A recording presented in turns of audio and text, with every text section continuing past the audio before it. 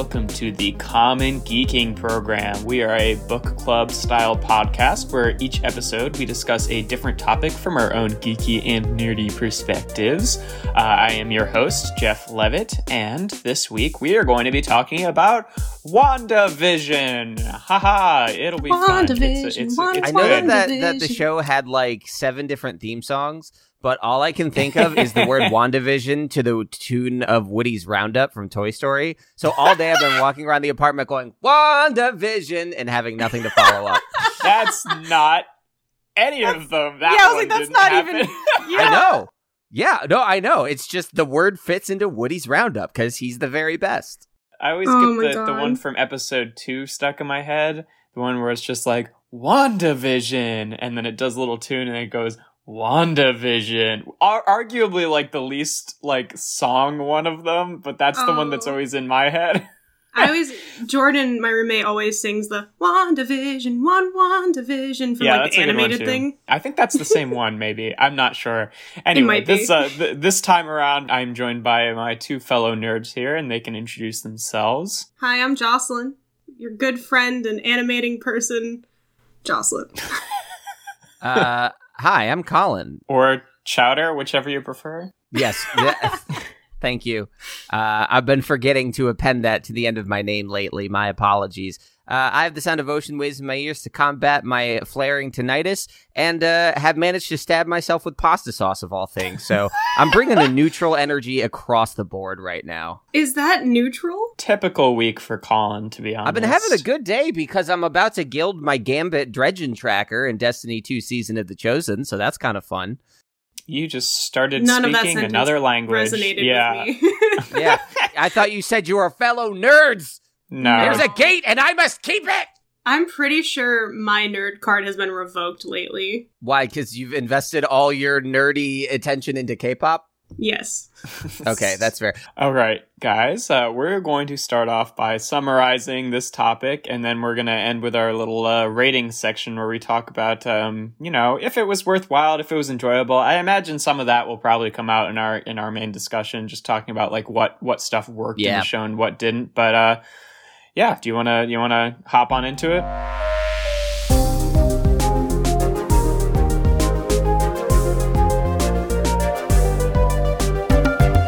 I imagine we should start with maybe some context that matters.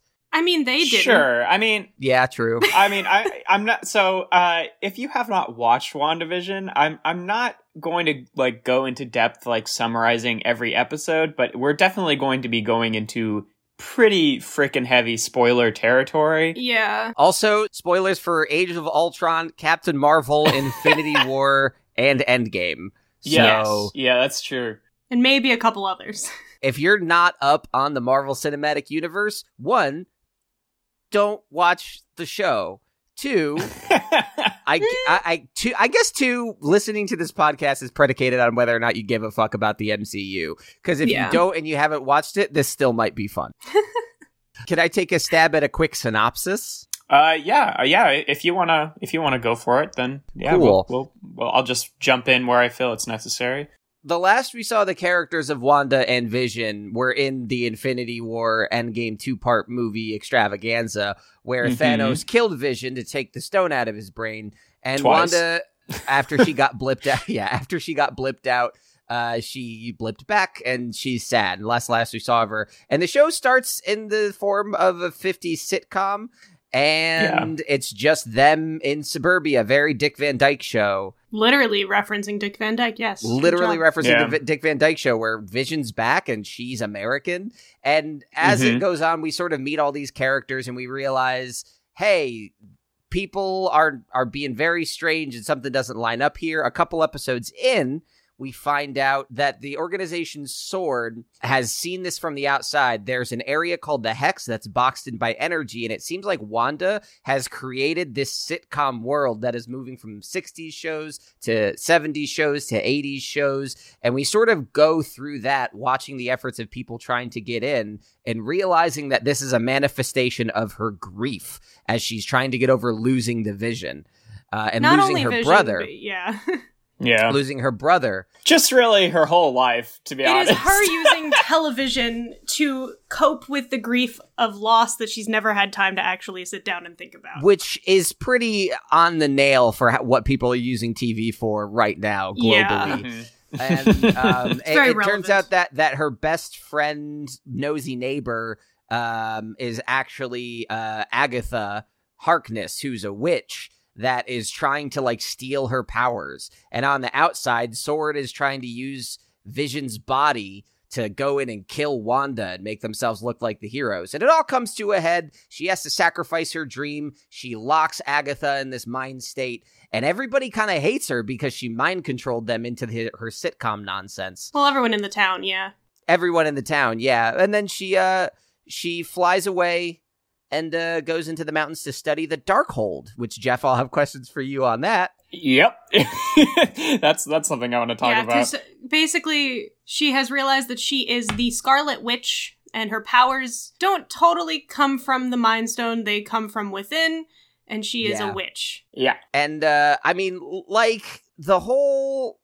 I mean, they reference the Sorcerer Supreme, so we know they're setting up for Multiverse of Madness. She's confirmed to be in that. Was this an adaptation of House of M? I don't remember what House of M is in the comics. House of M is going to be closer to what Multiverse of Madness is. Yeah, okay, that's what I thought. It's going to align with that. It's probably not going to be super close. Like, in House of M, the general plot of it is that Wanda uses her powers to create a world where Magneto is the ruler. Is that right? Okay. Yes. The M certainly makes sense there. Yeah, right. There's where the M that is her in dad, House of so. M.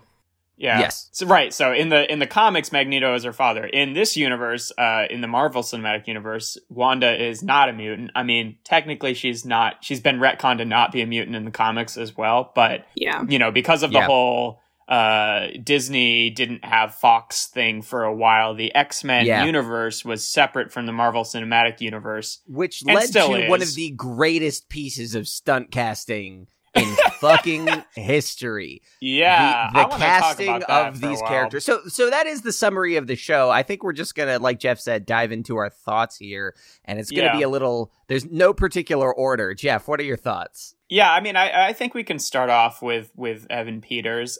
With Pietro? Yeah, in the middle of the show, I want to say episode 7? It's 5. It's 5, because there's only 9 episodes. Yeah, I know it's 5 because I was not going to watch this show until it was over. And then Marvel started putting ads on videos on YouTube about stuff like halfway through the series. And I knew there was a big cameo in episode 5.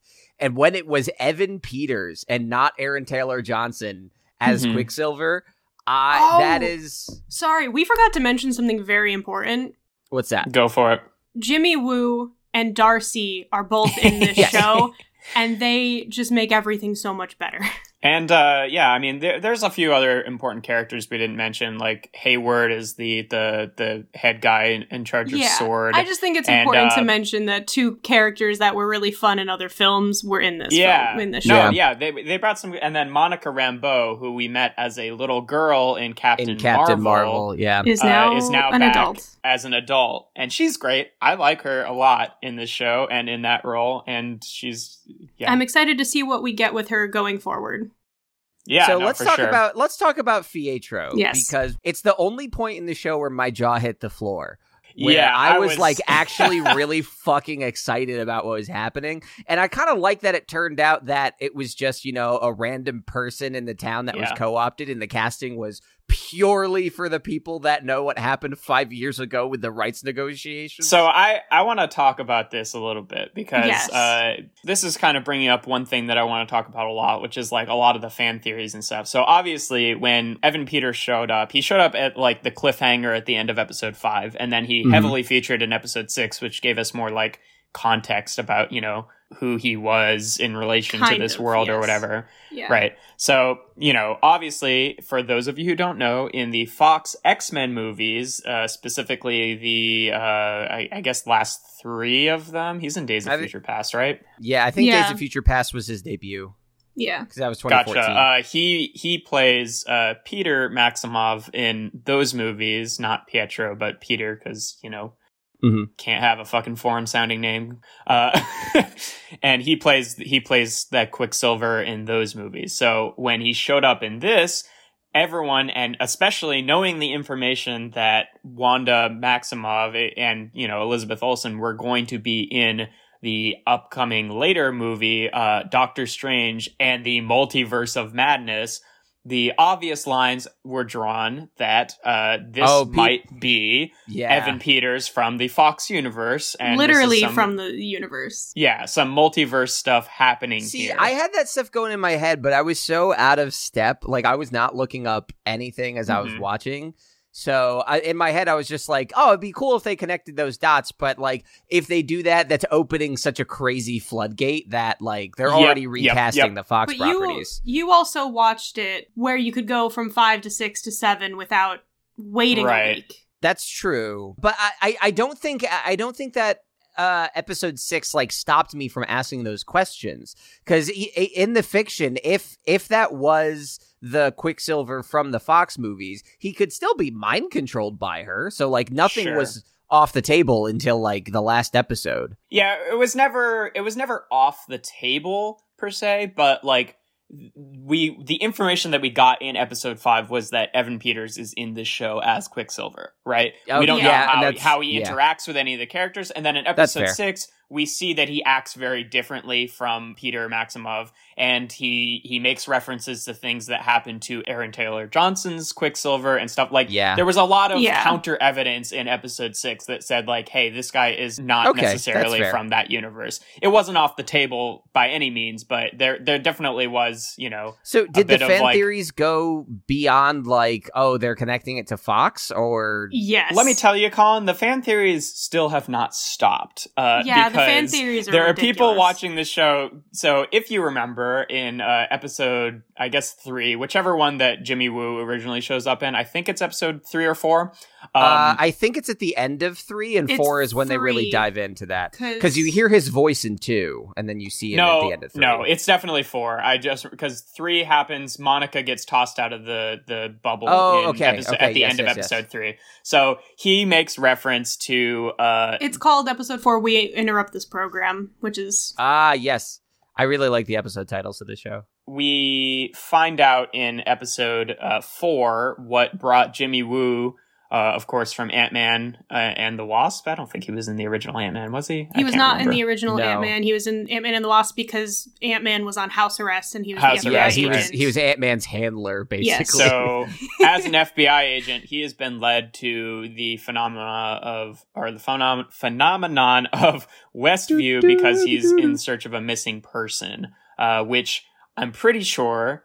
I'm fairly certain, I'm going to put this down as my fucking interpretation of this. That was just a way to get Jimmy Woo involved in this story in any way. Since he's an FBI agent, a missing persons case brought him to Westview. Yeah, but I think it was a very throwaway line. There was a lot of sort of like fan buildup and stuff like in the in-between weeks when people were doing their theory videos and stuff like that, where people would be like, who in the town is Jimmy Woo's missing person and what is the significance of that? There was a while where people thought it was going to be Agnes, before we got the reveal that she came there of her own volition and stuff like that.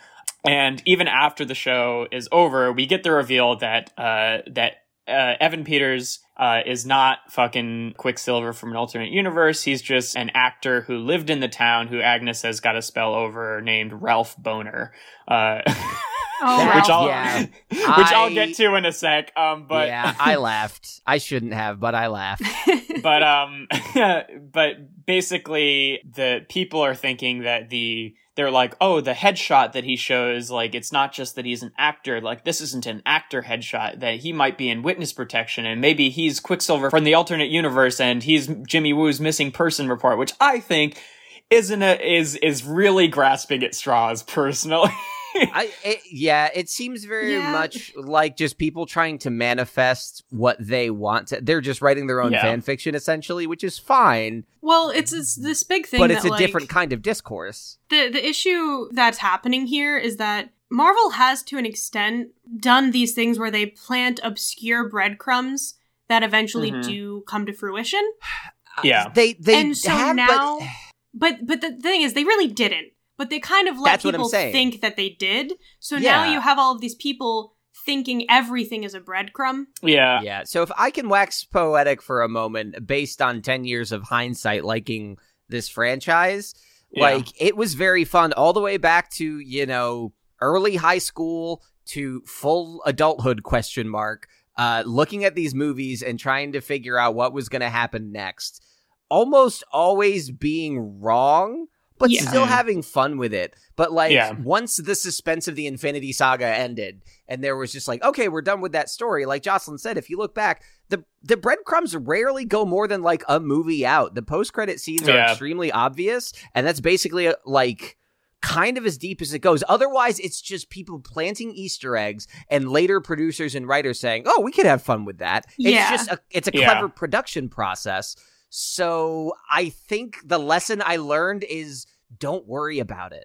Yes. Well, I mean, even if you look at, like, the overarching story, like, a lot of stuff changes, you know, like Thanos is so different in the earlier movie, in, like, Guardians of the Galaxy, than when he actually, because, like, they hadn't decided what his motivation was yet, you know, he was just, like, a crazy tyrant, but then when they get to Infinity War, they're like, well, let's make him an actual character with reasons for doing things. And then when you take that context and look back at his actions in the past, not all of it makes a ton of sense. So the thing I want to talk about with Ralph Bohner here, and because, like, my interpretation and my reasoning for like why they cast Evan Peters in this role is I really think it was sort of like a meta contextual thing where they were saying, hey, look, we could, if we wanted to, bring the Fox X-Men to this universe. Here's this character. And then turning around and saying, but we're not doing that.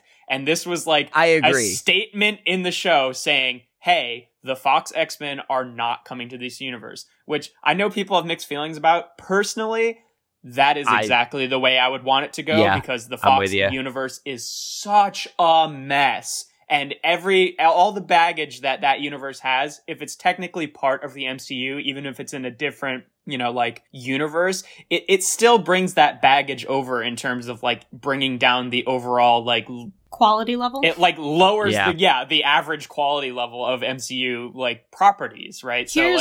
Here's the thing with what they did with Evan Peters, and it's smart casting. They wanted to make a joke about recasting Quicksilver because they weren't going to bring actual Quicksilver. So what is the easiest shorthand we have at our disposal to get people to connect that man is pretending to be Quicksilver? And I think that extends that mentality. No, that makes a lot of sense. I think that mentality extends to the casting of Agatha. Because Kathryn Hahn is very much that guy. She's very much always the nosy neighbor, always the side character in other shows. Everyone, like, knows her face and voice and has seen her in something, and she's tremendous. But she's never a main character, and they played into that directly. It was just it was them thinking about, hey, we're making a show that knows it's a sitcom. How do we go one level outside of that? And these kinds of decisions, I think, are what foster that. Yeah. It is interesting to talk about her as a character, though, because, like, bringing back to what you said, Colin, about, like, you know, you never see these, like, you always, like, pick up the breadcrumbs on retrospect. To be fair to, like, people, you know, talking about multiverse stuff with Evan Peters and, you know, if he's maybe Jimmy Woo's missing person, there were a lot of, like, popular fan theories and stuff that were legitimately foreshadowed in the show, like, within the show itself, that did actually happen. But that's just how TV shows work, too. No, sure. But, like, I haven't looked into exactly, like, why, but, like, as soon as Kathryn Hahn was cast, people already knew that she was going to be Agatha Harkness. Like, not just in the show where her name is Agnes and she makes, like, a reference every once in a while to think, like, oh, you just said some real witchy shit, Agnes. Yeah. Or, you know. So then that does kind of answer a question I wanted to ask, because, so for me, I'd never heard of Agatha Harkness until I watched this show. But as soon as the show started and she walked in, I was like, it's her. Something's up with her. Something's up with her. That's the bad guy. That's the bad guy right fucking there, and I know it in my bones. And Rebecca and I were watching, and she was like, "No, she's just a neighbor. It's all Wanda's fault." And I'm like, "No, it's also, this one." I do want to point this out because people don't connect this. The song "It Was Agatha All Along" is Wanda trying to push off the blame. Like, it wasn't Agatha all along. It wasn't. It was still her, but she wanted and needed a villain in that moment. Yeah, I was wondering that, because it's like, once she kind of makes this reveal, like, when the characters are aware that they're in this, like, you know, like, Vision knows what the situation is when he's, like, in the car with Darcy, but we still get, like, cutaways of him talking in, like, a fucking, you know, director's chair, as if it's part of the show. Why the hell am I doing this? Yeah, like, why am I doing it, right? Like, there's still some control over even the characters who know what's up and are somewhat immune to it, right? Because, like, the Agatha thing, right? Like, why would she herself, like, she in the next episode after the reveal says that she was trying the whole time to snap Wanda out of it, which does not seem like it was the case when you actually were looking at her character. It seemed like she was trying to get her to do other things, like she pressures her to have kids a couple times before the twins show up. So then there were all these fan theories of like, oh, Agatha wants her to manifest these children for X, you know, nefarious purpose. Yeah. I had a little trouble tracking her motivations after the reveal, Agatha. Same. Yeah. Like, the simple answer of she's trying to steal Wanda's powers, I think, was the prevailing thing. I'm wondering, I've only seen each episode once, so I'm wondering how that got so muddy in the reveal. I think it's partially because while she was trying to figure all of this out, she was still in a way under what Wanda was doing. Yeah. And so while she was trying to snoop around, she was still being controlled to do these other slightly out of character things. See, okay, I didn't get that. I think that's certainly, at least, you know, we can talk about this a little bit more, but I think that's certainly a good in fiction, like, justification for that. But like, meta contextually, because like, we also, like, obviously you can look at the meta stuff with any show, but WandaVision is in and of itself a very meta show. Like, I definitely think that they intentionally led a lot of breadcrumbs for like different plot points that could happen so that people would latch onto theories, but still, once the reveals happen, not actually,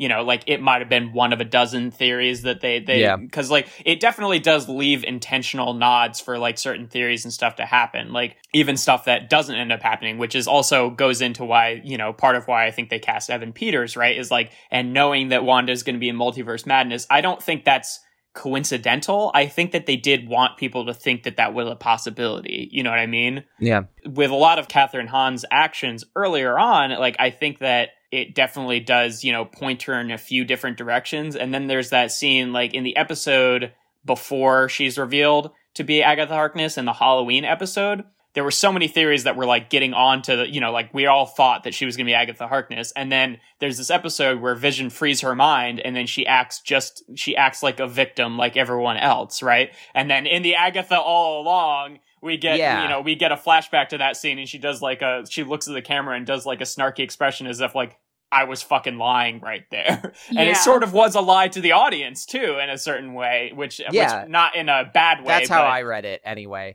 So I kind of want to, what I see a lot of, and I have very mixed feelings about this kind of reaction, and you guys could probably color some of this in for me, given my ignorance of the community at the moment. This show is getting a lot of credit for being a very weird and different show, for doing weird, unique, different, unusual stuff. And like, my impression of it is that there were a couple, I think, narrative things that worked well. Like, Wanda was definitely the bad guy, and I would like to see more consequences. And when Cataract and Vision are shooting the lasers at each other and there's the power struggle, there's a narrative reason for one person to lose instead of just colored lasers. Like, that, there is a little more thought. Project Cataract was what was on the screen when they were building the White Vision. Yeah, he's a reference to White Vision, so like that's the just call him White Vision. Name. Yeah, White Vision sounds problematic, but my question is, like, aside from these, my question is that, like, aside from some of these narrative developments, the big thing is that it is aware of itself as a TV show, which is a fun mechanic, but like, how weird and different actually is this? Because at the end of this, I was just like, that was a fun thing. So I don't get the different vibe. So I don't think for television it's unique and different. For Marvel, this is a very sidestep thing where they're actually...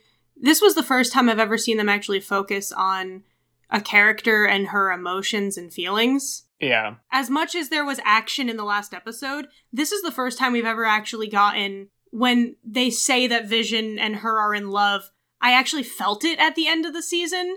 When they first said it was a weird line, because I was like, we haven't actually seen them be lovey-dovey because she's been controlling him. But, like, this is the first time I felt connected to one of their characters on an emotional level. I agree with you, but I think I credit that to the medium, which is the movies have always been, 2 to 3 hours? Yeah. And how, like, you can only do so much in 2 to 3 hours. This has the benefit of having a lot more time. And that's just the benefit of TV. My thing with it, Colin, and why, like, I agree with what Jocelyn said in that, like, I don't think it's, like, especially unique as, like, a concept. Like, there's much more cerebral and weird shit out there.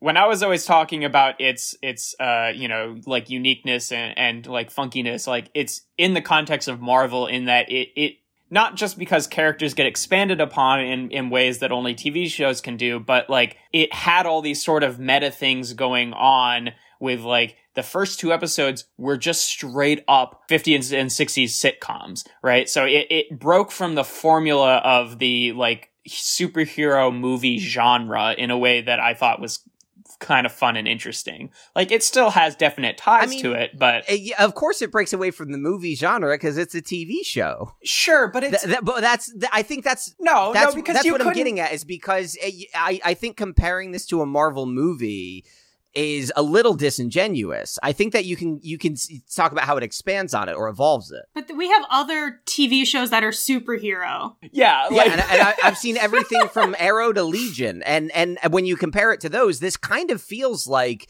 it fits neatly in between Arrow and Legion being on the wild end of the spectrum, Arrow being on the melodramatic end of the spectrum. I set up a weird spectrum here. That's my fault. Certainly by the end of it, I would agree with you more. I think that it kind of got a little bit more normal as it went along, but watching it week by week, it definitely felt like, oh, we're experiencing something a little bit, like, weird and different here, especially when we were, only in 3 episodes to which we hadn't gotten any of the sword stuff yet, And that's not to say that it got worse as it went along. I'm fine with it kind of returning back to feeling like it's in the genre that it is in, right? But as we were going along, like, it definitely felt like something different, and I enjoyed that about it, and I'm okay with it going back. Yeah, it was a very refreshing show to watch. Yeah, for sure, because, like, I still want it to fit in the same sort of tone as the rest of the MCU, just to feel like it fits in that, I don't want it to be like a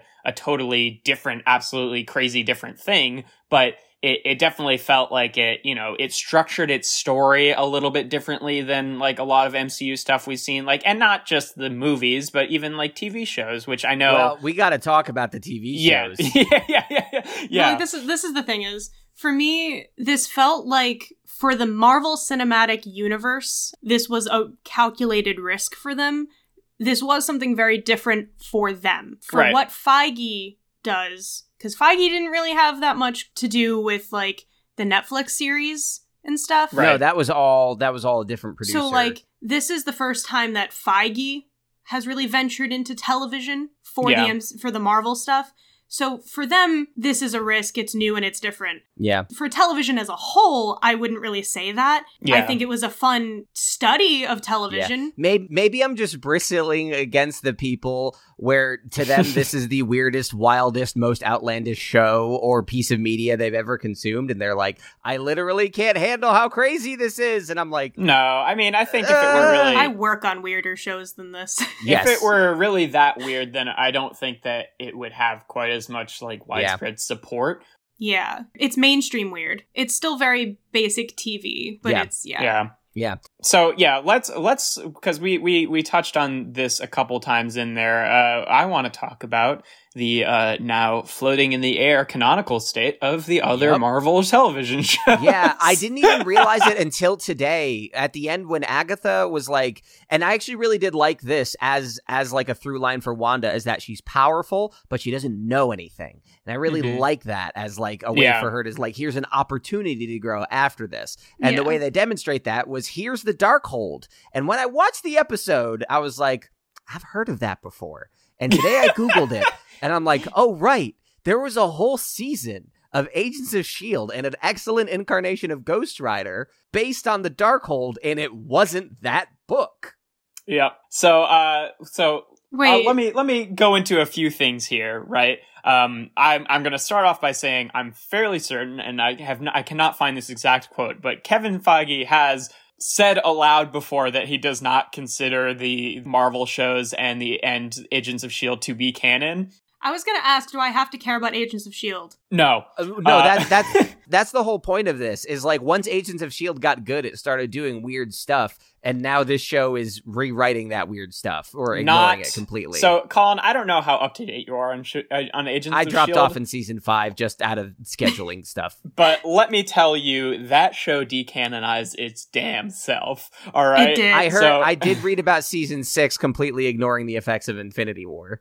Yeah. So season 5, sets up some MCU rules for time travel, which obviously being written before Endgame could not consider the ones that were going to be in the movies. And then when Endgame did time travel, it is completely different. You know, they did time travel of like, oh, you go back, you can't like really change anything because this is now your future, and you can't change your past with your future, yada yada. You know what the Hulk said in Endgame, right? Yeah, and we could get into the weeds about how that works, but you know we're not going to. But in Agents of S.H.I.E.L.D. season 5, they had their own time travel stuff, and the conclusion that they landed on was like, oh yeah, time is fluid. If you go back, you can change stuff and it'll affect things. Don't worry about paradoxes, shit like that, yada yada, etc., right?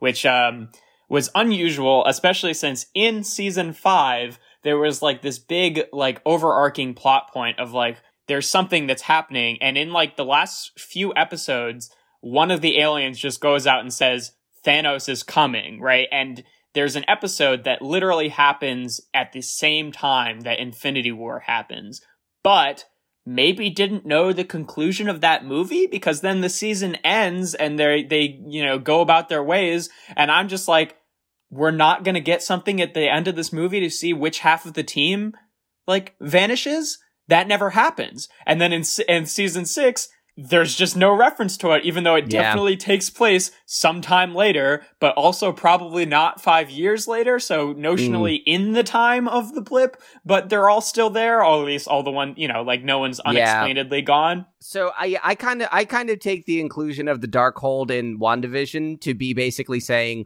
we don't care about those shows anymore. Which they never for did. Agents of S.H.I.E.L.D. maybe doesn't bug me as much, because I think it sort of found its own footing in time, and I'd be content to enjoy that on its own as much as you can. But here's the other thing, is that Netflix shows, I'd be sad because we got some great stuff in there that I don't want to especially lose. Because they've said Charlie Cox is also on set for Spider-Man 3. Well, they've confirmed Daredevil. He's going to be in She-Hulk, the She-Hulk series. Yeah. I would love to see Charlie Cox and Tatiana Maslany hanging out. That's great. I want them to be doing, like, fighting against each other in court. That sounds fun. Yes, that'd be the best. Crime. Law and Order MCU. Oh my god. Law and Order MCU. Okay, sorry. That's what it's going to be, and I'm very excited. Jesus Christ. If I could interject here.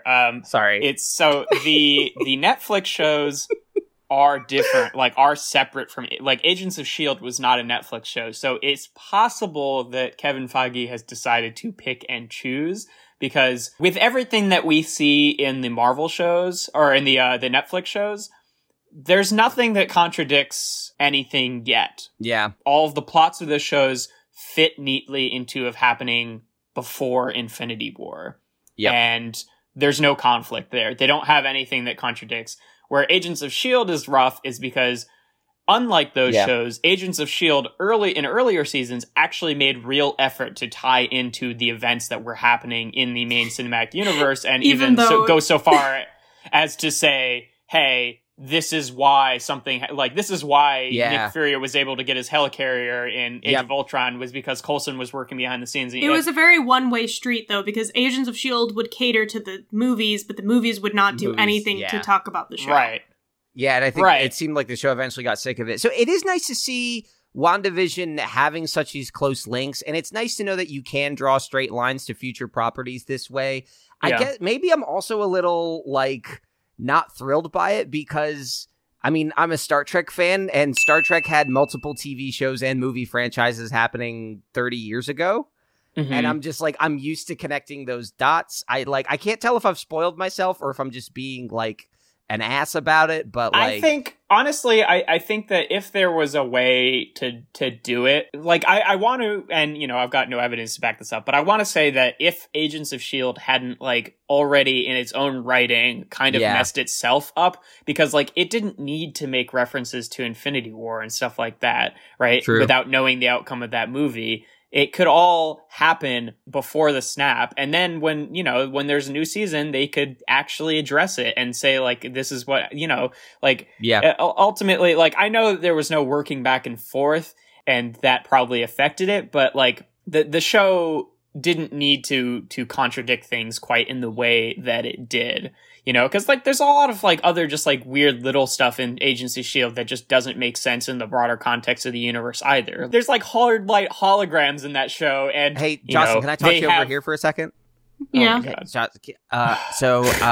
not going to interrupt Jeff. I'm going to keep going. Apparently, he's doing an Agents of S.H.I.E.L.D. episode now. If you want to talk about, if you want to go talk about WandaVision over here, Jesus Christ. Oh, okay. All I'm going to say is fucking like little things like that you know, like that already kind of messed Agents of S.H.I.E.L.D. over a little bit. Whereas like the Netflix shows, I feel like didn't attempt to. They tried to keep some distance. Yeah. Yeah, that's and fair. like they were your friendly neighborhood Netflix shows. To be fair, I feel like if they really wanted to, and if the Darkhold was the only thing that was messing these two shows up existing together, I feel like there could just be a throwaway line in some movie or property about how it takes different forms, and you know, like that's an easy one to explain, but the whole cast of Agents of S.H.I.E.L.D. just not acknowledging the fact that half of them were gone for 5 years. Yeah. You can't reconcile that. So how did we get onto this? Mm-hmm. I don't know.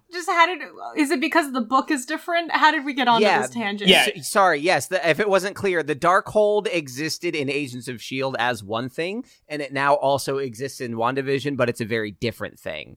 Yeah. So so WandaVision is not just taking steps to push things forward, it's also... I think to the credit of what you two were saying about the casting of Evan Peters, I think it is trying to make some meta-contextual comments about the state of the franchise without people having to go on record. I think it's just trying to prime people for things to go a certain way without making commitments, which I think is smart. It keeps people talking, and it doesn't back them into a corner in the way that, you know, being specific does. So I got another question. Yeah, we can be done with Agents of S.H.I.E.L.D. I want it on record that I've said to you, Colin, for almost a few years. You've asked me to catch up on Agents of S.H.I.E.L.D. and I've not done it. Yeah, so I could talk about all of this stuff. I made a mistake by giving you the opportunity. So this is I'll take the hit for the last few minutes. I won't. I did not sign up for this. No, we'll be sending you your compensation in the mail. Good. So I have a question about Monica Rambeau, the daughter of Person Rambeau, whose first name I forget, and Captain Marvel. Maria Rambeau.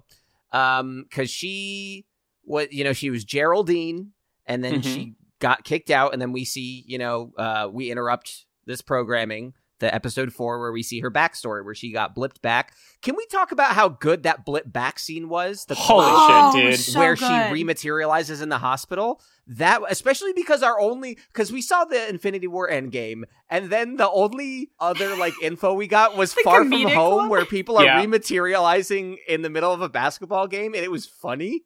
Yeah. And this was haunting, and it was so well done. Yeah, no, it's because that answers some of the people's questions about what are the consequences of people just spontaneously showing back up in places where, other people might be, or what if they were in a plane when they blipped away, and then which maybe they can say Hulk made it so they all just show up safely on the ground. I was gonna say they've stated that Hulk said that they would return safely if they were in a compromising position, which is good. And but it's nice to see that weird to make that a footnote. Yeah, there are still consequences in that. It's still a confusing time for now the hospital is overcrowded, which is like, I'm wondering if that writing, I mean, I guess it was probably being written before the pandemic, but having a scene about a hospital overcrowding was very like, oh shit. I mean, the context is all different, but this feels very real right now.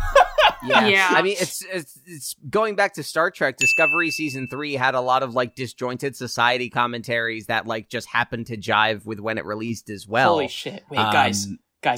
Do you think that the world of the MCU skipped the fucking pandemic because they were at half capacity of the world when that happened? And could thus all socially distance? Oh my god. That's a great question. I can't wait to see that movie. Oh my god. Anyway, back to my question. That was a great scene, and yes, now I have more questions about the pandemic. But Monica Rambeau, she goes through the radiation barrier a couple times. Yes. And like she gets these powers, but there's implication before she goes through the barrier, like they X-ray her and the X-rays show totally white, and she's like, nah, it's fine. And then she goes through the hex barrier back and forth a couple times, which like irradiates her, and then she gets nondescript generic hero powers.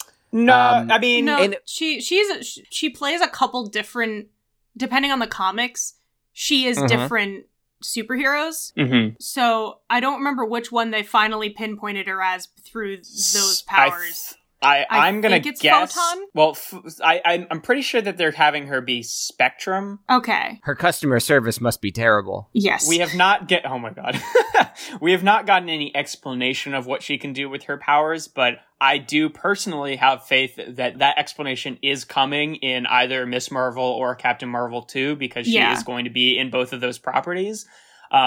But basically in the comics, and obviously like stuff's not always exactly the same as in the comics, but one of her power sets is that she can control different types of like light and radiation and stuff like that. So like, does that explain the bullets gooping through her like a giant jelly ball? Something about her controlling the kinetic energy of the bullets, and I mean obviously we're gonna get vague words like kinetic. Yeah, well, bullets have kinetic energy, Colin. That's real. Kinetic energy is a thing. Yes, but everything has kinetic energy. Saying you can control kinetic energy is so nondescript.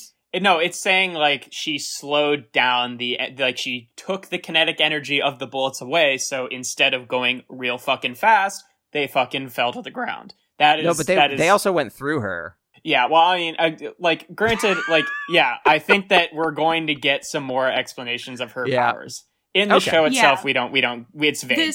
This show wasn't about her. No. Yeah. But they did need to set her up because she's going to be in a bunch of other stuff. Okay. Yeah. Oh, she is. What's the status of that? What do we know? She's in Miss Marvel, the show, and then Captain Marvel 2. And it's interesting because, we actually did know her casting before WandaVision came out. So, to most people, I don't know if you were keeping up on it or not, but, was Geraldine being someone significant a reveal for you? Yeah, no, I had no idea. I did not expect her to be who she was until, episode 3 early on. I was like, there's something going on with her, which I think was the pacing they intended. Yeah. I don't even know if I don't even know if it was meant to really be too much of a secret, because it didn't feel like there was a spoiled reveal for me, because she was only in one episode before they revealed it, so yeah, I kind of forgot that they had cast her. Not gonna lie. I would have forgotten if I weren't watching the videos. They were like, hey, they publicly announced at the last whatever big Comic-Con or whatever, that she Comic-Con is playing Monica Rambeau, Yeah. She really is fantastic. I really enjoy watching her as a performer.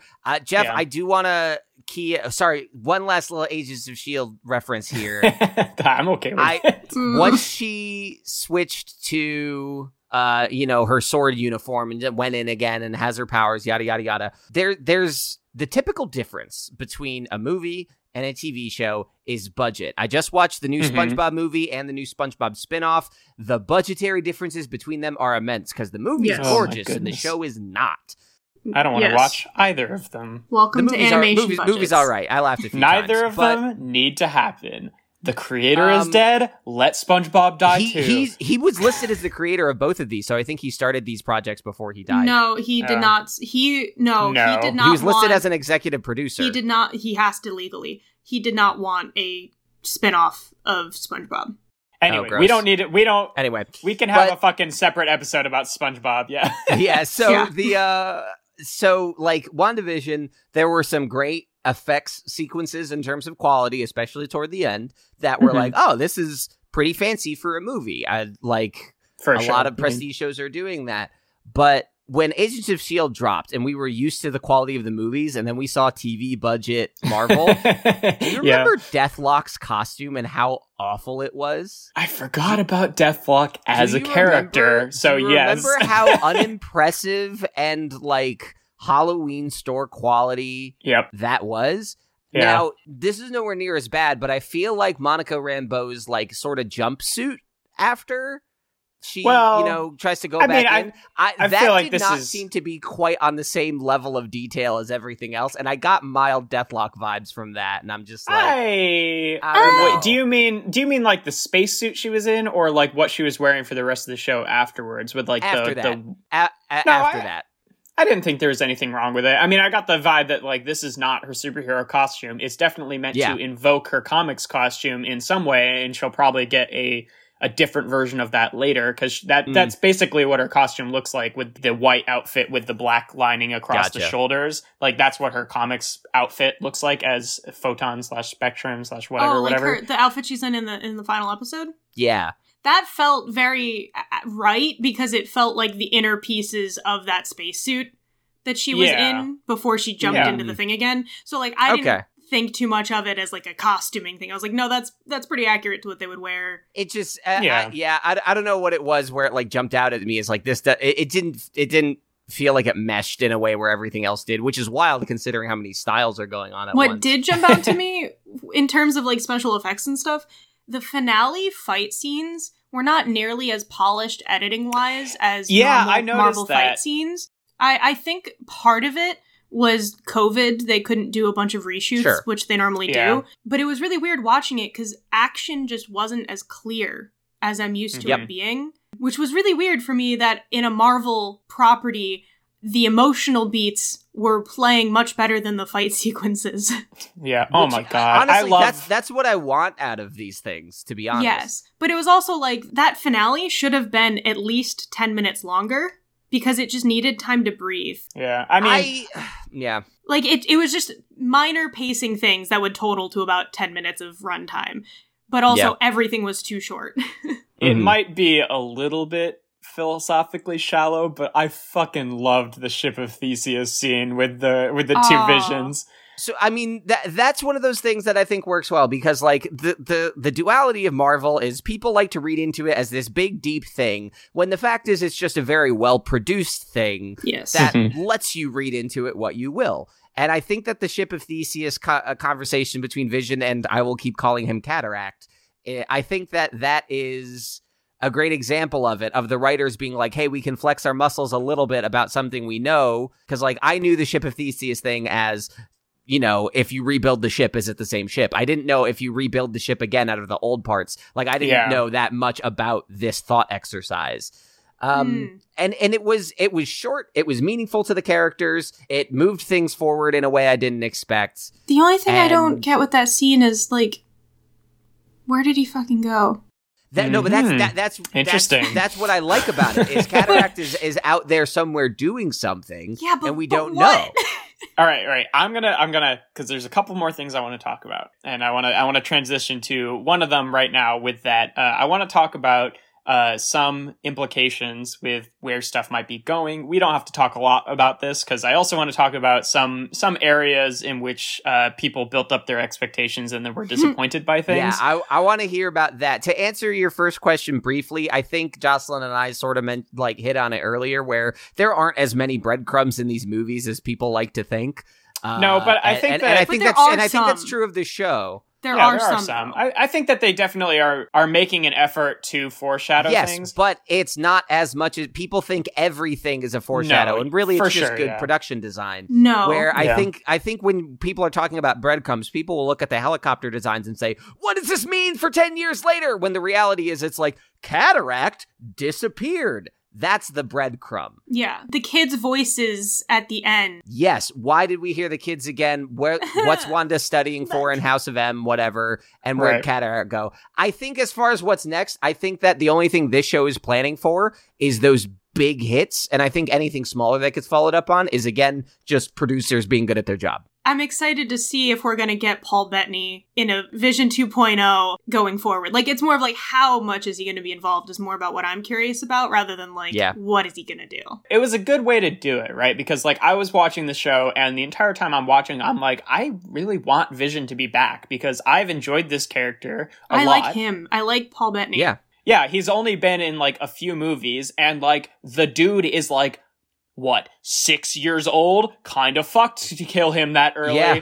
So I'm happy that he's back and we still got to have this like emotional resolution with Wanda. You know, bubble Vision and Wanda where she gets to let him go. Cause like, she probably doesn't even know that like, as far as she knows, he killed the fake one. Yeah, like that's going to be something she'll have to deal with later, which is another good emotional thing for her. Yeah, for all the failings of Age of Ultron, I still really enjoy the movie, and Vision is a gigantic part of that. I want to transition to some things that people thought were going to happen in the show that did not happen.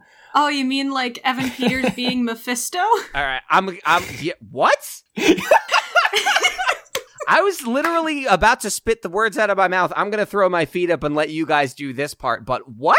So people were like, if he's not real Quicksilver, if he's not going to be a multiverse tease, he's got to be Mephisto, because clearly Agatha Harkness can't be doing this on her own.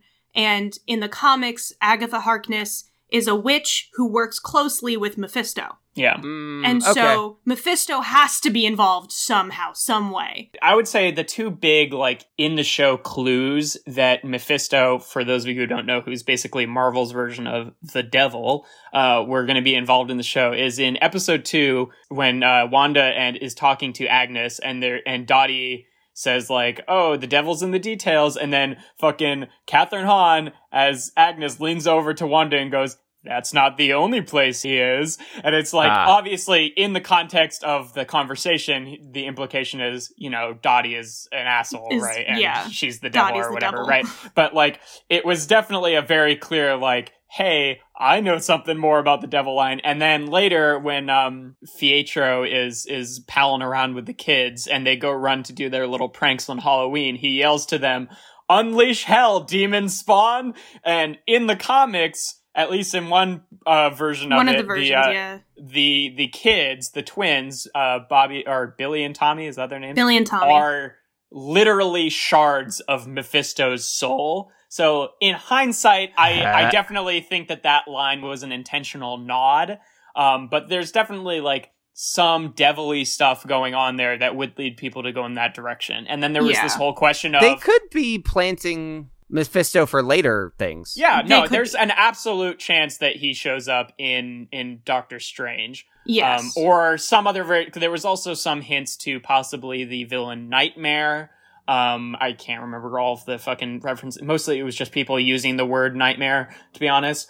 And then, like, you know, people are also thinking the villain Chthon, who is kind of like Marvel's Cthulhu, because he's the one who creates the Darkhold. And, you know, like, they could basically, any of these characters, I feel like, for the interpretation of the MCU, they could easily meld into one dude, right? And it's totally possible that he shows up down the line. The big thing for Mephisto here, though, was that in a lot of the comics, Mephisto, in some way, shape, or form, is usually linked to how Wanda has her kids. Yeah. And so, because her kids were here, because they kept dropping these demon dialogue hints, people are like, Mephisto has to be a part of this show because everything else from the comics is kind of there. Yeah. Her kids, we don't know how she had them. This guy comes in is saying they're devil spawn. Well, they are in the comics, so... Yeah, and, you know, it's possible that that's the explanation for them coming back, because, like, I'm pretty sure there's set photos from one of the future movies where, like, those two actors are in, like, the shooting location, so, like, fairly certain that those two are going to be back. Especially since with a lot of their new properties, they're kind of setting up Young Avengers stuff. Yes. So I'm starting to get with all the stuff that they're setting up for Wanda to like really be the partner, if not the boss of Doctor Strange, I'm wondering if Doctor Strange possibly the villain, to be honest. I hope she's not the villain. I don't want her to be the villain anymore. I don't think she'll be the villain, but she might be an antagonistic force. Like, they're working against different things. I think that would be possible. Maybe. I don't know. I wouldn't mind someone actually becoming a villain, actually giving someone pathos that isn't just explained in a single movie. But I'm wondering if this could lead to the Civil War problem. Where and I don't mean, you know, the real Civil War and all the problems we're still dealing with there. I mean the movie Civil War, where it wasn't actually the comic Civil War. It was. Well, no, I'm fine with that. It wasn't actually a Captain America movie. It was an Avengers movie. And I like Civil War. I like so much about that movie. You could take the Captain America off the front of that. I'm just wondering if Doctor Strange and the Multiverse of Madness is just going to be the Multiverse of Madness featuring Doctor Strange and Wanda Maximoff. Possible. It's possible. It's tough because it's one of those big speculation-y things. It's also like, hey, hold, just real quick comments on it though. At least we know Sam Raimi can handle movies with a lot of protagonists. But I'm actually Spider-Man 3 for those who don't know. I'm actually very excited for that film because he's really good at horror movies in general. Yes. Yeah.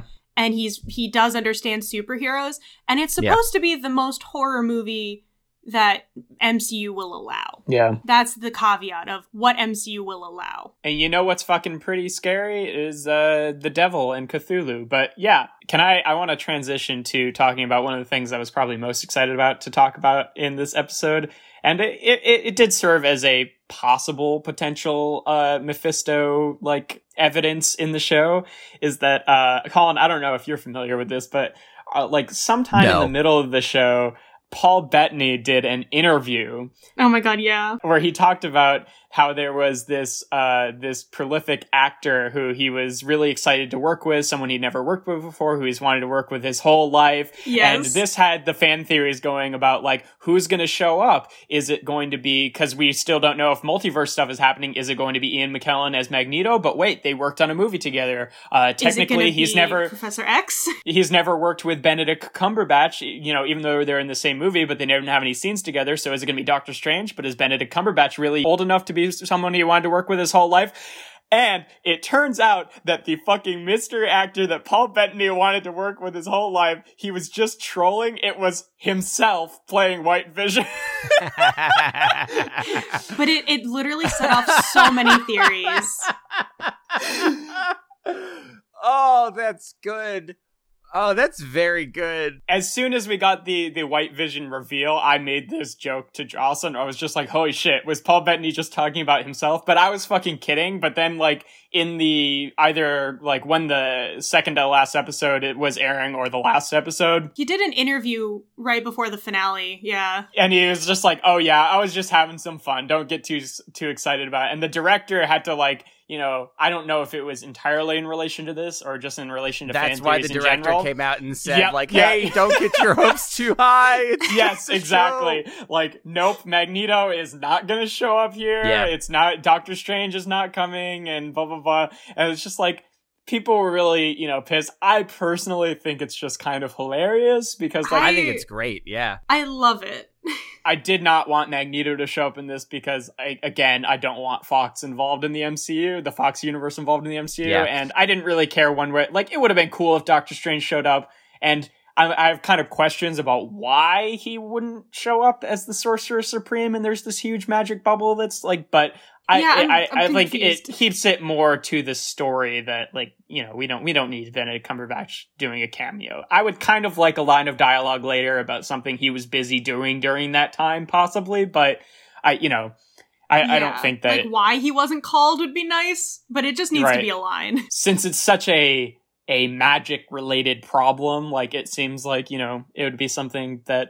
And, you know, we might get an explanation of it later, but I just thought that was a really fucking funny thing, because people were thinking, like, oh, who could be this? Like, and I had, like, several conversations with Jocelyn throughout the weeks of, like, who could this actor be, regardless of who he's playing? You guys got pranked. Yeah. We were just kind of, like, logically, who could it be if it was to be somebody? Like, the answer is obvious. Actors have egos. That's like part of it. Yeah. Well, it was just funny because you have like Patrick Stewart. Yeah. But also he said he would never be Professor X again. So it was like, if he was in it, it would not be as the X-Men character. So let's hold on. Let's also be clear. Patrick Stewart also said he would never be Captain Picard again, and Picard season 2 is filming right now.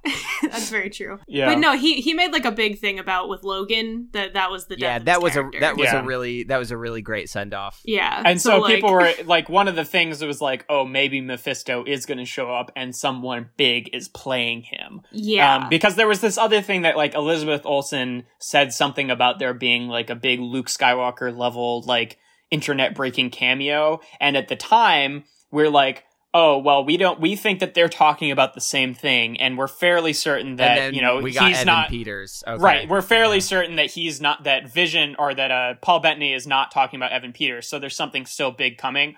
In retrospect, I do think that she was talking about Evan Peters' cameo. But this is the thing. She did come out and say it wasn't him. Oh, really? Well, maybe she was just... Well, no, of course it wasn't him. She thought it was Aaron Taylor Johnson. That's the whole point. She was confused. But it was really weird because I think she was kind of trolling at that point, but she was kind of like, oh no, it wasn't Evan Peters. There's someone even bigger coming. She was probably just playing along with Paul Bettany. Yeah. After employing Mark Ruffalo and Tom Holland, they've really had to lean into incorporating spoilers and trolls into their marketing material. And this was, by the way, something that Paul Bettany decided to do.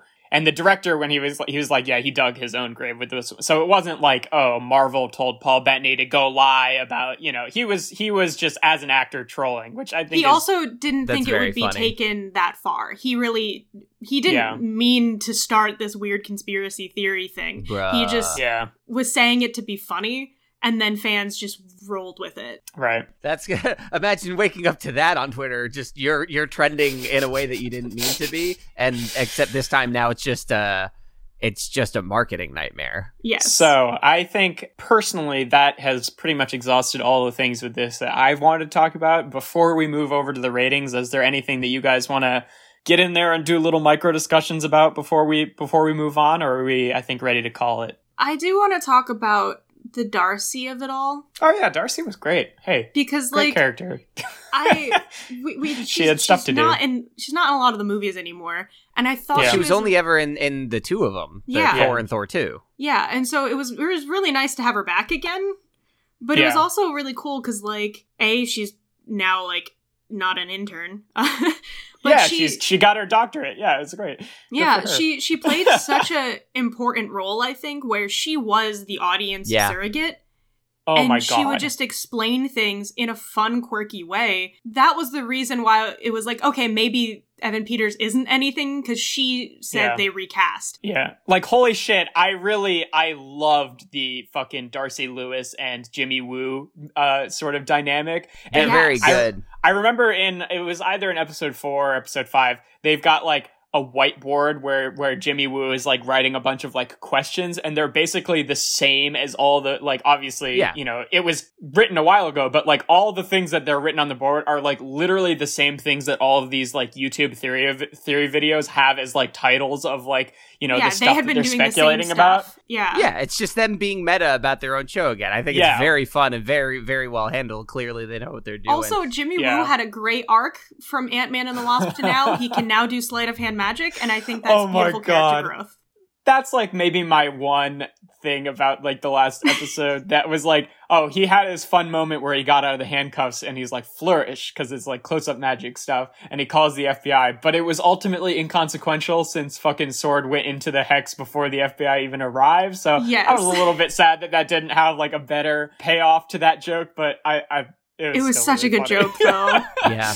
No, so the inclusion of characters like Darcy and Woo, I think it's a double-edged sword, and just to compare it to two other, multiple series spanning things, you've got your Star Treks where everything is connected but sort of insular, you can take everything on its own. Then you've got the Arrowverse where it hit a point where they were so interconnected. Every other episode was a fucking crossover. Yeah, that I didn't want to do it, and I'm just I'm curious to see how they will thread the needle, because when you're only doing, when you're doing like 2 movies a year, it's easy to drop those cameos in and not have it be too confusing. When they're doing like 4 TV shows and 4 movies a year, I want to see some restraint. So I love the Darcy of it all, but let's be careful. That's my thought. I think they will. I was wondering that too, just with like going to doing TV show stuff too. I'm wondering like, especially with like Doctor Strange, like I won't mind because I excitedly watched WandaVision, but I'm kind of wondering like how much of that movie is going to be like, you really need to have watched WandaVision to understand what's going on. That's my concern. You know what I mean? Because I am really excited for Falcon and the Winter Soldier, but I'm also really not. Yeah. Like, I don't want to have to watch Falcon and the Winter Soldier if I'm going to have to watch it to understand the rest of the Marvel stuff. And that's, Star Trek recently, they came out and said, because they're doing like 5 shows right now, and even I'm just like, oof, take it easy. But they said, like, we're not building to a Thanos. We're trying to make a bunch of good shows that will connect, but, like, you don't need one to watch the other. I would like some affirmation about that, or at least a clearer delineation of like, these ones are canonically impactful and these ones are for fun. I know it's hard to do that because then you're sort of undercutting your own marketing, but even so, Jocelyn, I'm with you there. I want to watch Falcon and the Winter Soldier. I don't want to have to watch Falcon and the Winter Soldier. Yeah. And like, Loki's show looks really cool. Is it gonna play into anything? Because if like its logo does not look cool. It does not. It's just the weight of TV shows is gonna really it's gonna be one of those things where it's like I feel like as soon as Doctor Strange comes out, but maybe even as soon as the next Spider-Man comes out, I feel like we might get an answer to like how they're really going about that. Because like, I mean, Spider-Man feels like it could be standalone and separate from this, but like we already know that WandaVision is going to be heavily tied to Doctor Strange, so I'm curious to see how it happens. There's already things that we know about Falcon and the Winter Soldier. It is in some way connected to Black Widow movie. Oh, really? See, but that's interesting because the Black Widow movie was made. It was supposed to come out a year ago, right? Yes. Yeah, and Winter Soldier was always supposed to come out this year. No, they've pushed Falcon and the Winter Soldier a couple times. I don't mind the shows having homework. Like, yes, clearly, if I had not watched the other MCU movies, I wouldn't understand what the fuck they're talking about in WandaVision. I'm fine with that. I'm a little bit dubious about the movies needing show homework. Yeah, that's going to be too much. Yeah, but I don't know. It's something that we're just going to have to kind of see how it goes in the future. Because, like, at the end of the day, like, that's more of a conceptual problem for me personally, not like a practical one. Because at the end of the day, I do want to watch it all, but... You know, I do have one other very quick question that I do not think will take up a lot of time. Go for it. They're going to bring X-Men into these movies eventually. Do you think that they're going to somehow use the blip to explain it? Like the people that came back got fucked up and that's where the X gene comes from? Jeff and I talked about that. I don't think so. I don't know. I think that they are, and this is all but confirmed at this point, but they're going to reboot the X-Men. I'm still thinking that it's going to be some multiversal explanation of how they get there. That's my thing. Not the Fox X-Men, but this new universe of X-Men that we have not seen before. I still feel like there's going to be some multiverse stuff explaining how they got there, personally. I think the best course of action for them, to not undercut the meaning of what the X-Men and mutants are, and like the importance of the history with mutants and how they've been around this entire time, in order to not undercut that, they really just need to have it's a multiverse thing where maybe they can interact through the multiverse on occasion, but you just have 2 sandboxes. You have the X-Men MCU and you have the Avengers MCU, and kind of like how you have Guardians where they're just on the other side of the galaxy. It's just now they're in another universe. Yeah, I don't know, because like there's some characters that like I don't think that they would explain it all as being a spontaneous thing that just happened, because that would take a few characters in the X-Men like mythos that would just ruin them. Like Wolverine is supposed to have been alive with his powers for hundreds of years, and like Magneto's entire thing is connected to the Holocaust. Right. And like, you know, I mean, like not even just with this new upcoming X-Men, but also like as they do interpretations of that character going on to the future, that's going to become less and less realistic if they still want these movies to be set in the present day. It's just like, you know, in the original Captain America comics, there was no ice block freezing. That was an answer to a question of how did he get from World War II to the present day.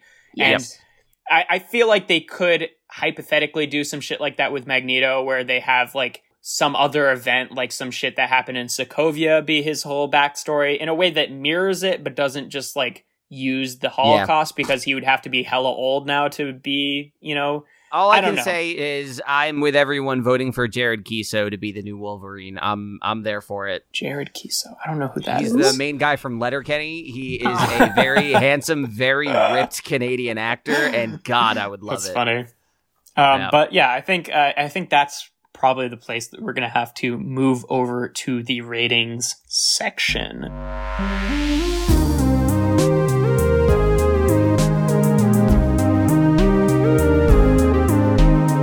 All right, thank you both for a very in-depth discussion where we went all the fun stuff. This felt good in that actually most of the things on the list that I really wanted to talk to you guys about WandaVision actually got checked off with a... Yeah, we got to talk about Wanda. We got to talk about the Darkhold. We got to talk about Agents of S.H.I.E.L.D. Yeah, with a little bonus rant about Agents of S.H.I.E.L.D. in there. Fucking, one's been on my chest for like a year and a half. And a very tiny bit about She-Hulk and Daredevil. It's fine. Yeah, a Law and Order MCU. I'm voting for it for episode title and I agree. And the Golden Globes. I want it so bad. We are now, of course, going to move on to the rating section where we talk about, you know, what we really thought about the show, how it fared for us. And we're going to... rate it on a scale of 1 to 10. The one that's kind of in my mind right now is decades of sitcoms. I like that, but I don't know. 1 to 10 ships of Theseus? Oh my god, no. No. But which one's the real rating? Oh god. My only issue with the decades thing is that, like, some of the decades they did better with than others. So yeah, I mean, it's not, you know, it's just about, you know. I get where you're coming from. It doesn't. It feels like I'm endorsing like the '90s television era, and I don't know if I want to be endorsing. You know. Can we talk about how fucking Wanda and Pietro's fucking dad somehow got Malcolm in the Middle on full DVD like 10 years before it released? Yeah, right? I'm not that was in the back of my head the whole time. I would go 1 to 10 discs in the Malcolm in the Middle DVD set. Oh my god. Let's stick with decades of television. Yeah. So you'll say if you're giving it an 8, then you are voting it the 80s. Let's go with that way. But, okay. Jocelyn, you wanna start off? Okay, this is tough because like I did like it on the whole. Like as a full series, it was very good. I don't think it is the best television show that I've watched in this past year. Yeah. So like and what was the show that they were referencing for the 80s? I don't remember. 80s would have been... Oh, it's a big one. It's fucking Growing Pains, I'm pretty sure, is the one. Oh, yeah. That sounds right. Yeah, I'm gonna say 80s, because there's definitely some growing pains that are gonna have to happen in the MCU with these television shows. But yeah, it was I think it was a very strong start to these MCU TV shows. Yeah, and I really did like getting more of Wanda, because that's what I've been wanting, because we just didn't get to see a lot of Wanda or Vision in any of the films that they've been in, and getting not only some behind the scenes, like them doing these little cutaways in previously on, I think, and getting to see her and Vision talk when she was stuck in the Avengers compound during the Civil War era of the films. All of that stuff really made me enjoy movies I didn't like a little bit more. Not saying I think the movies are better because of it, but they give me more context, which is helpful. Yeah. So I think it was a very good first bat at the television shows, but television has come such a long way. Like, we're in the golden age of television, so it's good, but it could be so much better. I don't know how, but it could be better. Colin? Yeah, so I didn't want so much the decades as the rating system. It's perhaps perfect, because I feel about the rating system the same way I feel about the show, which is it makes perfect sense. It is a good idea. You did a good job, Jeff. It makes more sense than anything I could have come up with, but I'm still kind of it doesn't speak to me. It didn't tickle my soul in the way that Malcolm in the Middle DVDs did. So ultimately, I'm gonna set this show in the 70s because I think I agree with Jocelyn on a lot of this. I think it does. It doesn't really do very much wrong. I think as a show, it's good. It's really good. It's fun to watch. It's exciting. I think that for the first time, though, like you said, we're, golden age of television. I mean, we've been saying that for a long time because TV's been good for a long time. Yeah. And it keeps evolving in ways that are unexpected. And I thought this show would be more of that. I feel about it the same way I feel about the movies, which is like, these are not really groundbreaking movies. The groundbreaking thing is that they're so consistently good that it's worth watching them all. And I think that that's where this show falls. I don't know that it needs to be more. I don't think it needs to try to reach for that Game of Thrones level.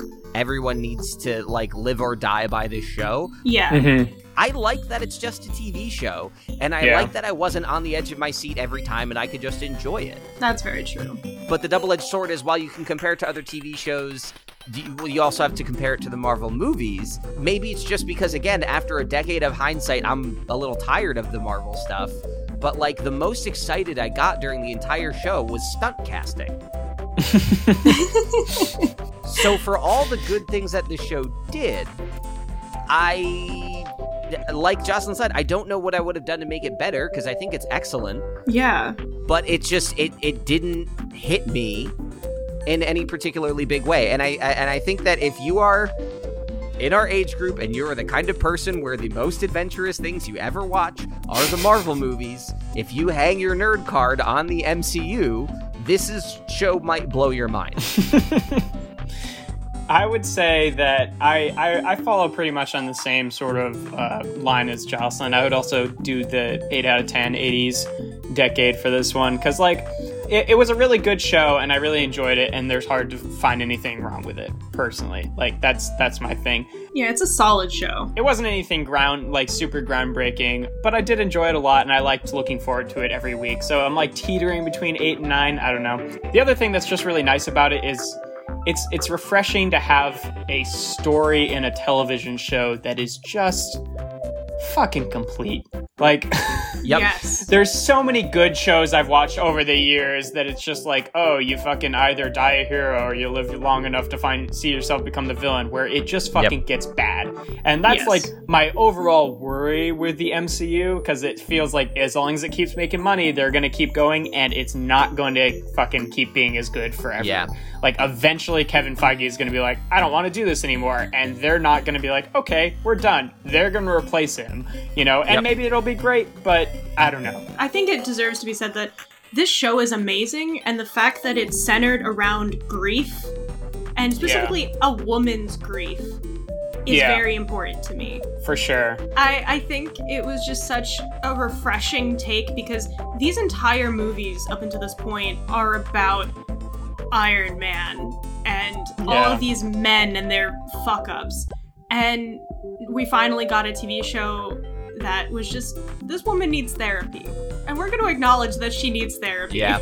I mean, I think, to be fair, I feel like it could have gone a little further in that direction. It didn't really feel like we were getting down to Wanda being the central character. I feel like till the last few episodes, because the rest of the episodes, she's definitely there, and she's probably got the most screen time of anyone, but it just felt like a mystery. Right, it's always this question of what is Wanda doing, and what is Wanda doing to all these people that I really care about. It wasn't so much what is, there's hints of what is Wanda, our protagonist, going through, but a lot of it is what is she up to as maybe even the antagonist of this show that is mostly about her? You know what I mean? And I think to answer the question of how do you make this show better, I think you two just hit on a great idea of because the portrayal of grief, it's not groundbreakingly done. It's just groundbreaking because it was done in a show about a woman. And it's the fact that Marvel doesn't do it normally.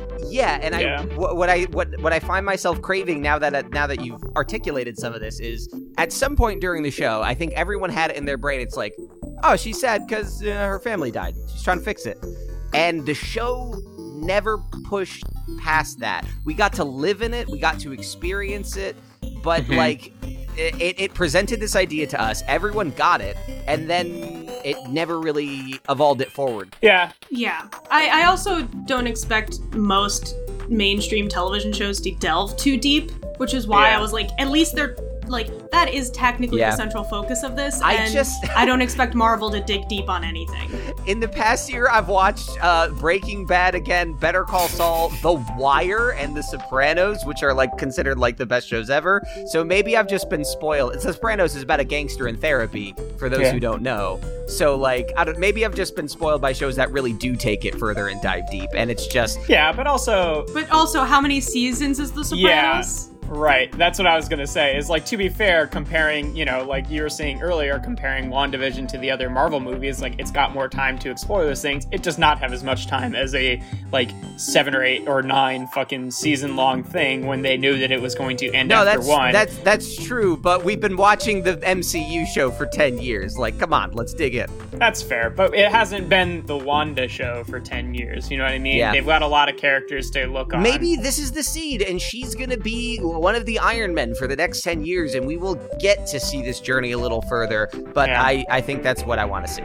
Yeah, I mean, I feel like we that's the thing I really like about the show, is it's planting a lot of seeds to moving forward with, like, the one thing that I think was one of my, like, I really love the MCU, but one of my biggest, you know, criticisms is that it's mostly stories about the same type of people, right? Whereas, like, a lot of these stories moving forward, it's like, we've got She-Hulk, we've got Kamala Khan being, you know, Miss Marvel. Over the next year, I'm Shang-Chi. really excited for Eternals and Shang-Chi, I'm so cautiously optimistic about Shang-Chi. Yeah, I'd say out of all the stuff that's coming up, I think Miss Marvel is the one I'm most excited about. And they've done a lot of fun with her in the animated stuff, so I'm excited to see her in live action. Right. I know very little about Miss Marvel aside from what you guys have shared with me, so I'm just kind of like blank slate and hoping it's a fun ride. I mean, the thing that has me most excited about that show is when they're like, here's the 5 or 6 people working on that show, and like, not a single one of them was a white guy, and I was like, oh, fuck, thanks, sign God. me up. Like, my voice is in my head enough. I don't need more people like me talking at me. I've had enough. Right. Move on. But yeah, so I think that's a pretty good place for us to drop off here. I think that's going to wrap it up for us today, folks. Thank you all for listening to the Common Geeking program. Again, I've been your host, Jeff Levitt. You can find me, I've gonna keep fucking saying it like it's a thing that I've updated in the last year, but I've got an Instagram that is called Things I Wish Existed. There's a dot between each word. Hopefully I'll start posting art stuff on there eventually again, but you know, it's been a year for everybody. I haven't done a lot of creative stuff that I've been like really posting places. I also have a YouTube channel that I do toy reviews on, mostly Transformers related stuff. That is Alchemist Prime Reviews on YouTube. And again, I've been joined by Jocelyn and Colin. Do either of you guys have stuff you want to toss out there into the ether?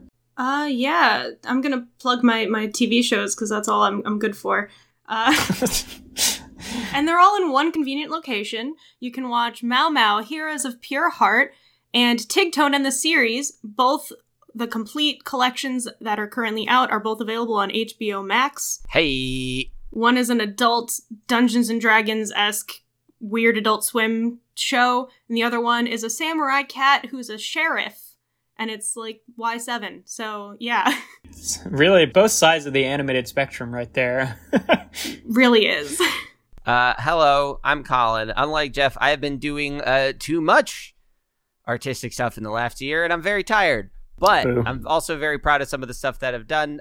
Dice Populi is still going strong. We're having live listens with some of the community. One of the best things happened where we were talking about Pat's character, a Dragonborn with like a fucking strong ass dad bod, and we were talking about merch with Pat with the fans, and they were like, we should make trashy tracksuits with bubble butt on the butt.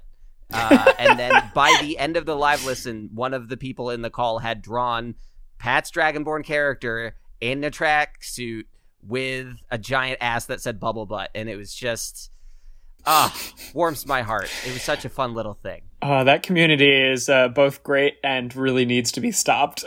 Yes. Jeff, you summed that up beautifully. Yes. Yeah. So we've created monsters, but Dice Populi is going strong, and you can find that at commongeekingprogram.com. Nice. Oh, right. There's only two of you. That was both of you. All right. Yes. No, we forgot about the mysterious fourth member of the podcast, Mephisto. We left all the seeds in the whole episode, and we paid it off. It was Mephisto all along. Anyway, our next episode of the we've got a couple things going on. Our next episode of the Common Briefing program, of course, our geek news section of this podcast that we alternate along with, will be on the 2nd of April. And the next episode of this version of the Common Geeking program, where we'll just be talking about another topic, is going to be on the 16th of April. So the first and third Fridays of the month is when we toss stuff up. So look forward to that stuff. And as always, thank you for listening and subscribing and sharing and everything that you do for us. And we'll talk to you next time. Bye. Oh, it's been so fucking long since Chowder hasn't been on one of these episodes. I was really just expecting someone to go, ciao. What? Oh, I was just going to do it. Okay, well, you did it. It's fine.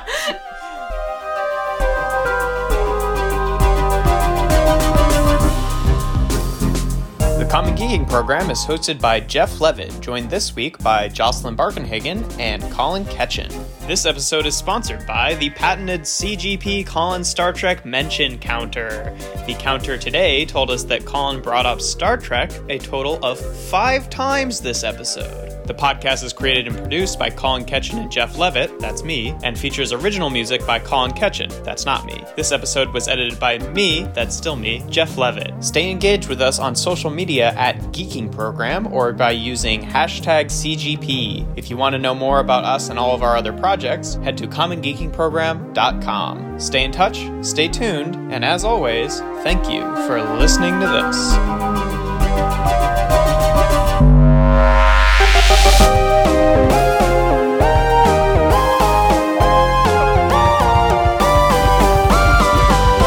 My thumb hurts a lot. I just tried to pick something up, and my thumb is just like in a bad position. Jocelyn, too many pasta sauces in there.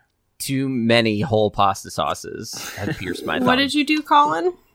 I scraped some food off of something, and instead of scraping off the fork, it went straight under my thumbnail. So I'm just got a big old gash under there because of petrified tomato sauce. The weirdest thing you cut yourself with. Yeah. I don't like. How'd you cut your hand open? Tomato. That's fine. I'm good to clap whenever. Arguably one of the least sharp objects in the world, a tomato. A tomato, even less sharp, tomato sauce. This thing has been going for 78 days? Yeah, we've been waiting for you for a while, Jocelyn. That's a long-ass walk. I'm sorry, I needed more coffee grounds. Let's clap at 78 days, 4 hours, 49 minutes, and 30 seconds. Okay.